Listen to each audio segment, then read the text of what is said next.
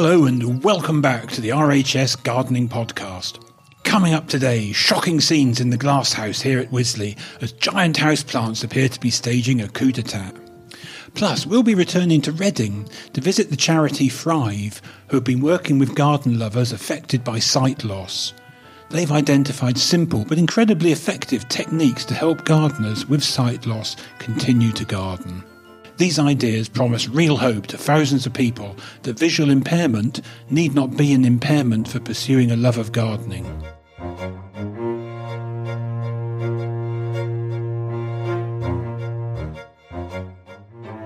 But first, are you on trend?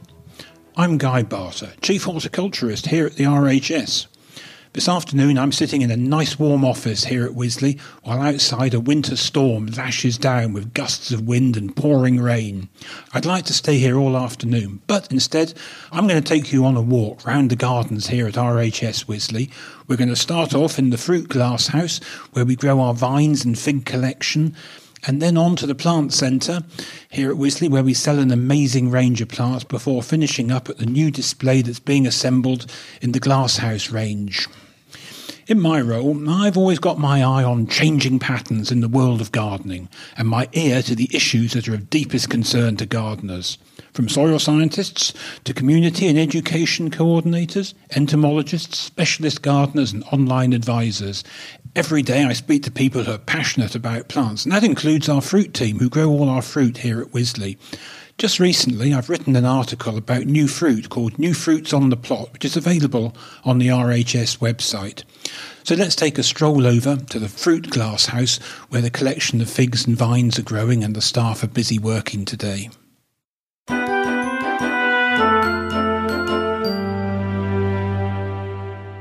Well, despite it being a wet and windy, blustery winter day, I took a stroll round the garden and I've ended up in the glasshouse in the fruit garden. And the whole of the fruit garden department are all here. They say it's an urgent job, painting their trees and tending to their vines, but I think they're just getting out of the rain. Anyway, now we're here and we're surrounded by lovely figs. They've got a whole fig collection here. There's stone fruit behind me, apricots, for example, and next door is the Wisley indoor vines, which are a sight to see. While I'm here amongst all the amazing fruit, I just thought I'd like to talk about the new trends in fruit growing.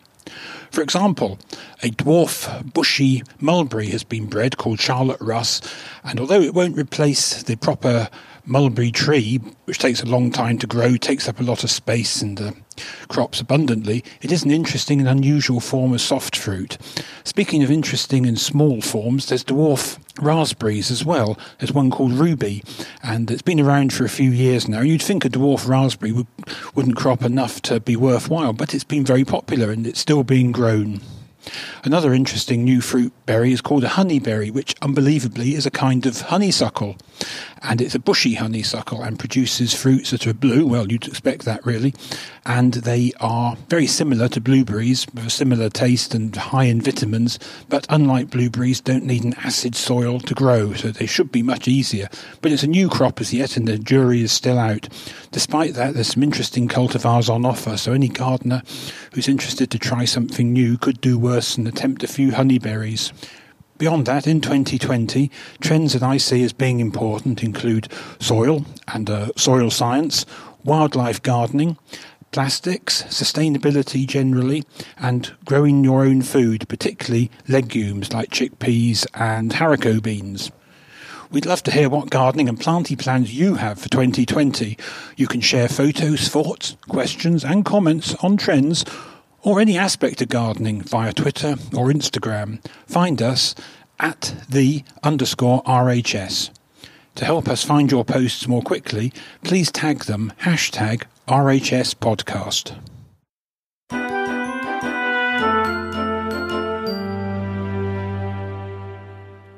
But I hear you say, what about plant fashions, or rather, fashions in plants? As the January lull gives the gardener a dangerously long time to gaze at the catalogues and websites in anticipation of upcoming purchases, what plants have been popular hits recently, and what do experts predict will be the plants of the moment in 2020?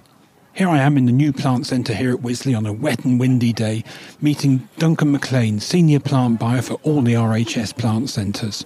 Duncan, tell us a bit about your role here. As the senior plant buyer, I'm in charge for the ranging of all of the plants that we sell in our plant centres across the country, as well as seeds, outdoor pots, chemicals, fertilisers, all things gardening really, for retail. So Duncan, what are the factors that make plants popular?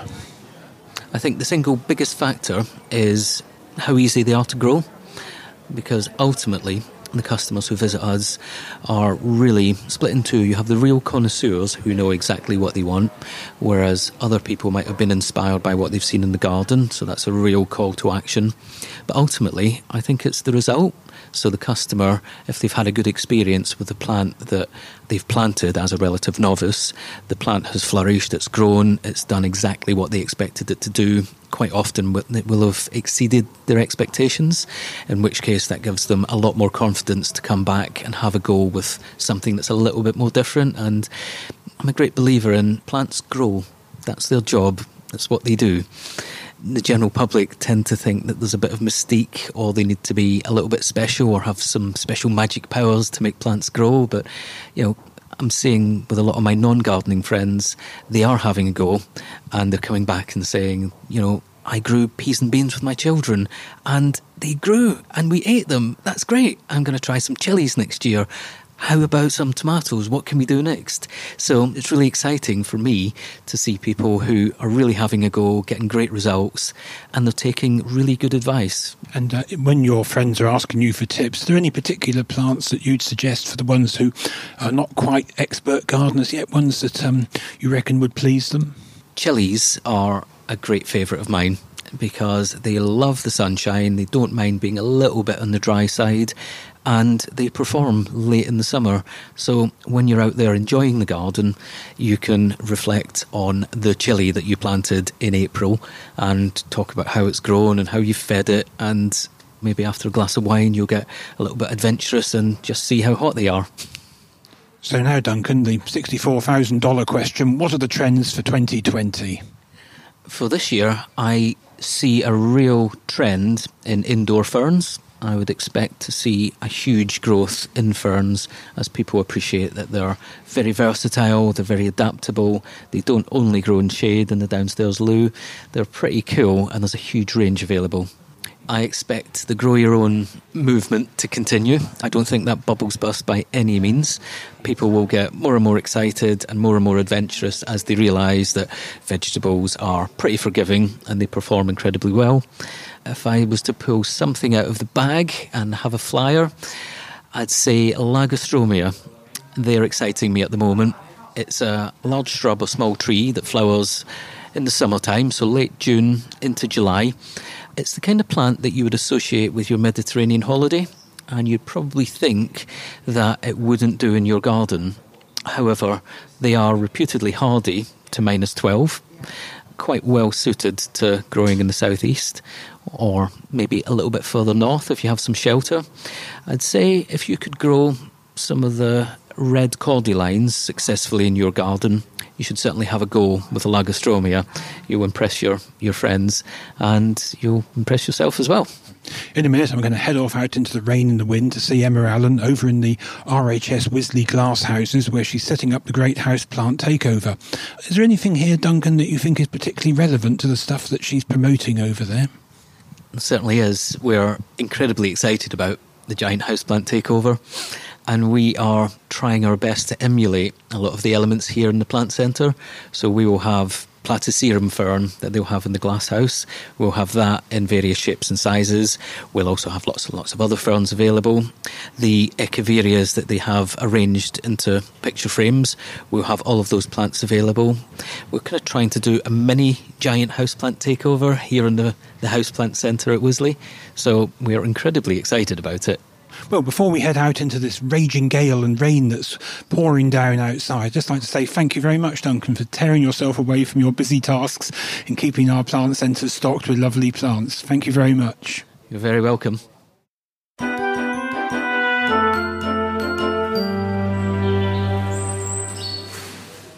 Well, here I am on a wet and windy day, having walked across Wisley through the gales and the puddles and come into the greenhouse where it's a sheltered oasis of calm. There's a bird calling in the background that slipped in here from the outside, and you can't blame it on such a horrible day.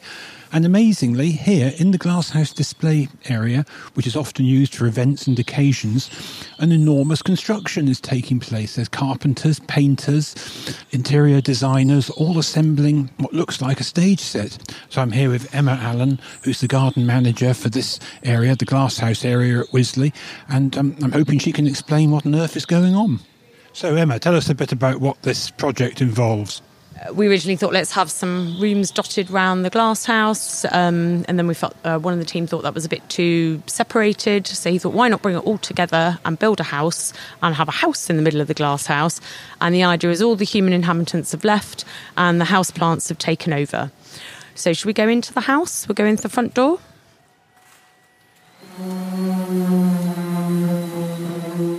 This looks remarkably like a film's set or a stage set. We had no idea you were so good with hammer and nails. How have you gone about building this amazing creation of rooms? There's no roof, there's shelves everywhere, there's even a fireplace. It's an amazing accomplishment. You must be amazingly talented. Tell us how you did it. Well, it's not just me, Guy.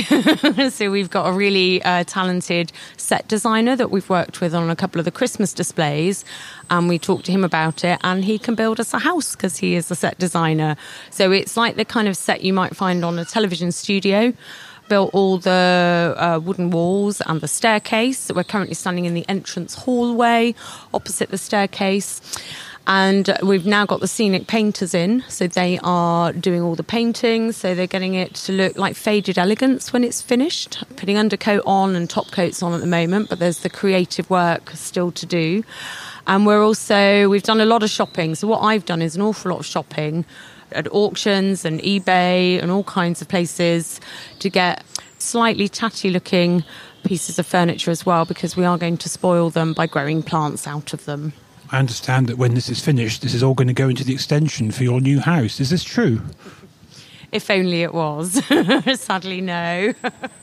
So there's a staircase there that goes to nowhere. What's going to happen with that? So the idea with that is it gives the impression that we're going to another level, and we're going to have lots of climbers tumbling down there, things like epipremnum, tradescantia, that kind of plant will be falling down the stairs. Each room's got its own character and design. So the living room, which has got the lovely fireplace over there, that's mainly shade-tolerant plants. And as it's a lounge, we're featuring on things like the parlour palm to have a bit of fun with that. And the parlour palm will be probably playing chess with cacti and succulents. But we'll also have things like clivia in the fireplace with their vibrant orange flowers. We're having a bit of fun with that. The rooms, are they going to have plants that are appropriate to the rooms in visitors' dwellings? So if they walk into the kitchen of this amazing set, will they find plants that would do well in the average kitchen? There's a bit of that going on. I mean, obviously, it depends on the aspect of the rooms that people have in their homes. So not everyone's kitchen faces the right way. Some people might have a shady kitchen. Some people might have a bright kitchen. Some people have a large kitchen or a small kitchen. So that has an effect, I think. But for example, we will be having moisture-loving plants in the bathroom. And in the kitchen, we're having a bit of fun instead with more carnivorous plants climbing over meat cutters instead. So we're doing that. I see. Well, lead on to the bedroom then, Emma.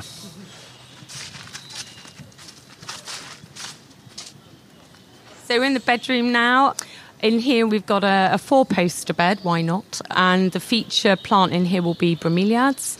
So we're basically going to make the mattress or the duvet and pillows out of vibrantly coloured bromeliads, maybe tillandsia climbing up the posts. And then we'll also have a lovely little mirrored table in here, perhaps with a nice big bromeliad admiring themselves in the mirror. And then we've also got a little bedside table to go in. So, it's very much in the construction phase, but that's where we're going with this. So we could call this a bromeliad boudoir. Could indeed. And are you going to have air plants dangling from your four-poster here? Yes, we will have a few tillandsia here as well, but we're also going to make them a feature of another part of the display, which is outside of the house.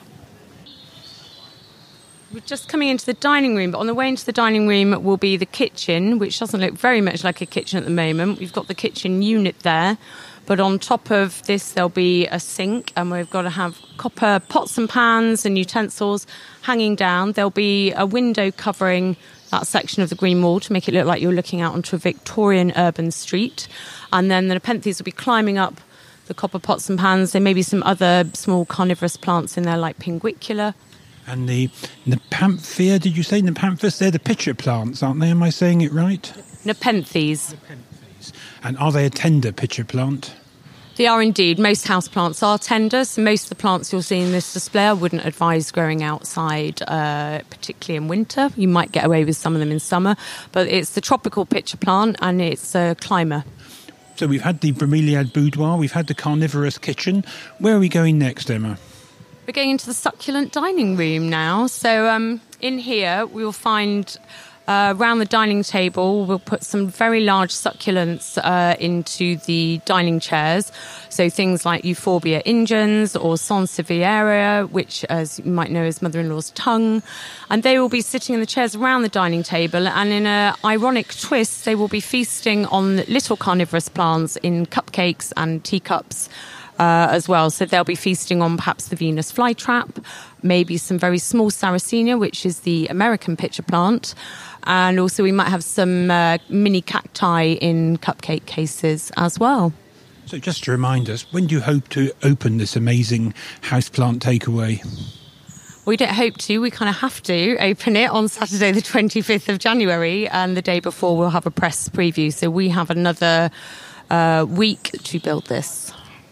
That is quite a tall order. Let's not detain you too much. Let's go and look at the last room. So the last room we've come into is the bathroom. As I said earlier, this is where we will be having moisture-loving plants. The feature plant will be bathing in a lovely old Victorian bath with the old cast iron feet on the bottom. And this will be a platycerium or staghorn fern, which will be bathing in there. There'll be a shower head coming out of the waterfall behind. The bath is kind of floating in the pool underneath the waterfall. We've got bathroom tiles on the way in that will have ferns popping out of them. And we've also got a bathroom sink. So again, this is because it's a bathroom, it will be plants that like moisture. So focusing mainly on ferns in here, but I imagine there are some additional extras too. This is amazing because the bath is actually sitting beneath the waterfall here. Will you be having the waterfall running during the houseplant display? Yes, we will. And they've got a lovely copper shower head popping out of the waterfall above the bath. I presume that soap is prohibited in case it turns into a bubble bath. Yeah, there's no foam parties in here. Don't think the plants would like it, although it sounds fun. We're walking around the Glasshouse now, and here in the dry succulent zone where Emma's wonderful collection of cacti are growing, there's the arboriculturalists working on a wall. Surprising to see the arboriculturalists indoors. It's even more surprising to see them hanging pictures. And if my eyes don't mistake me, these pictures are composed of plants. Emma, what on earth is going on? We decided that instead of hanging pictures of plants, we'd actually make the pictures out of plants. So we've got some old picture frames, built a wooden box on the back, and then put a wire mesh in front of the box, screwed it all together to the original frame, filled it with compost, and then cut away little bits of the mesh to enable us to plant in Echeveria. You can use other succulents, but we've chosen to go with Echeveria. It's an incredibly diverse genus. Really easy to use for this. They're ever so easy to propagate as well. And we've made various pictures with them. So we've got 10 altogether, and our talented arboriculturists are hanging them as we speak. So, I mean, these are some amazing colours in these Echeverias, which, if listeners don't know, are tight rosette succulent plants. What colours have you involved here, Emma? So there's quite a lot of silvery blue colours, and then there's sort of more red and pink Echeveria as well. There's one that's quite furry too that's been used. And then one picture actually is a Japanese picture called The Wave. That's the only one based on an actual picture. They had a bit of fun with that. But the rest are all abstract, but all still rather beautiful and interesting. Well, it looks an amazing display. It helps, of course, having 4 strong arboriculturists to lift these heavy displays and hang them on the walls.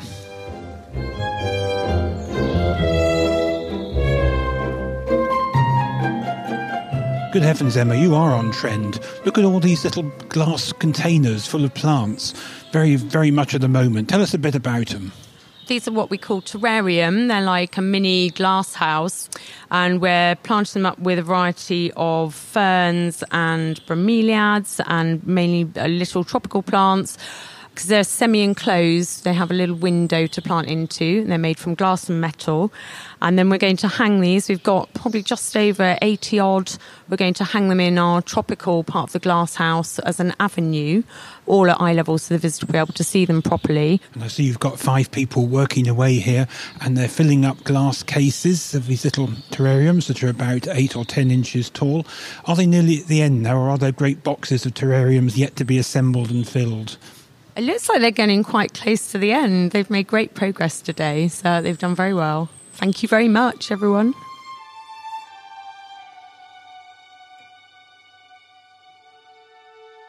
So why are indoor plants having such a resurgence, and what, as Monty Python once said, have houseplants ever done for us?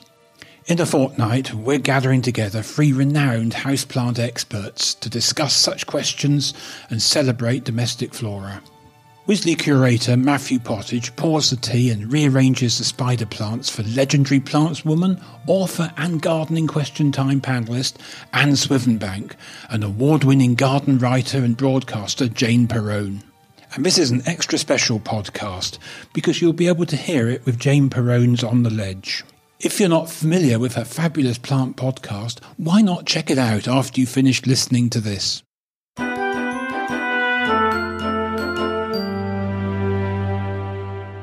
In a recent episode, we visited the charity Thrive in Reading to hear about their incredible work changing people's lives through gardening. Some of Thrive's transformative work has been helping people with sight loss continue to work in and enjoy plants and gardens. We asked them to share some practical tips to help those with visual impairment, useful and reassuring to the thousands of gardeners who fear losing their passion for plants and ability to get growing. So I'm Damien Newman, and I'm the Training, Education and Consultancy Manager. There's so many tips and ideas of how you can be successful in gardening in spite, with the challenge of sight loss. One of the main things you can do in a garden for people with sight loss is create a permanent noise maker. So in our sight loss garden here at Thrive, we have a water feature that makes enough noise so it can be heard from anywhere in the garden. And this means that no matter how the noises in the garden change over the seasons, there's a single permanent reminder of orientation for that person so they can find their way around the garden. Other things for people with sight loss, for example, would be about how we can perhaps use different colours to differentiate between bed and pathway really quite clearly. Yellow and other very hot colours can still be visible to people even with quite progressed sight loss. So trying to think about key positioning of plants that bloom with those colours or provide those colours through stem and leaf colour can be quite valuable. Other things might be about changing a little bit about the way you garden. So it might be that when you sow your own seeds, you're using larger seed and therefore buying in plug plants for the seeds that are really quite fiddly and difficult to manage. Or thinking about how you might change to growing things that can be broadcast sown rather than necessarily things that have to be sown very precisely 1 or 2 centimetres apart from each other and things like this. Then some of the other sort of more practical things would be, unlike most of us, having your shed in good order. So things are always exactly where you expect them to be. So things are always put back in the right place. And I think anybody with sight loss knows how important that is, not just from gardening, but from everyday life, being able to find things in the kitchen and so on. So good organisation within a garden. And this requires everybody else who's using that space to understand how that person's got their garden organised. And then we're thinking about the actual plants themselves in terms of their height and spread and their colour and form and things like this. So you might end up gardening with plants that are a little bit taller than you have done previously. So looking at heights and spreads of maybe a height of 80 centimetres up to sort of 1.8 and 2 metres high, which means that the plant can be quite close to us when we're working on it. Working at ground level with sight loss might be a little bit more difficult. It might be about putting yellow insulation tape around some of our tools and things like this so that if we do put them down on the soil that we can find them again. Or it might be about putting wristbands on some of our tools so that we don't end up with them dropping on the floor anywhere and things like this. All the way down to thinking about how we can sow seeds with sight loss, for example. So modular trays make sowing seeds with sight loss much, much easier. And with a little bit of thought, somebody can get into the habit of using one hand to remain on the seed tray at all times, so that as the other hand places the seed into that module, then the hand can move on to the next module, and then another seed can come over, and so on, snaking up and down the modular seed tray, enabling somebody to do this. There are just so many tips and ideas that are very dependent on what style of gardening you're doing. There is some good generic advice like organised sheds and thinking carefully about what you're going to do in the garden and collecting all your tools at once. There are these very generic ways that we can support people to garden, but so much is dependent on the particular site conditions, so much is dependent upon the garden in which people find themselves as to what is likely to work best and what might not. So without doubt, I mean, you can come to us at Thrive, and we have all the resources that we produce with the RNIB National Blind Gardeners Club are still available. And so we have a lot of that material as spoken format that people can listen to, or we have some of that guidance in Braille and things like this. And so coming essentially to Thrive would be a great way of getting started with some of that resources. General good gardening advice can be good for everyone as well. So although there are some specifics in how we might support and advise people with disabilities, without doubt, what's good gardening advice is good gardening advice and can work for all of us at times. And so again, gardening isn't necessarily an exclusive thing that we can only do when we're well. We can apply some of these top tips, and all of that could be potentially useful for people with sight loss. We can actually learn a lot from the horticultural industry, because they have to garden in a way that's very safe, and they also have to garden in a way that's very efficient. And that often means that they come up with really good practice and really good processes in gardening that we can follow as well. The Royal National Institute of Blind People, the RNIB, and Thrive have masses more useful tips and information about gardening and sight loss. Plus, did you know, The Garden, the RHS monthly magazine, is available on audio CD and USB formats from the RNIB newsagent for a small fee. Call 0303 123 9999 to find out more. That's 0303 123 9999. And finally, if you have time, please do rate and review our podcasts. It really helps other people who love plants to find us and to share knowledge and love of gardening. Well, that's all we have time for today. We hope you'll join us for our houseplant special in a fortnight. Till then, from me, Guy Barter, and all the podcast team, goodbye.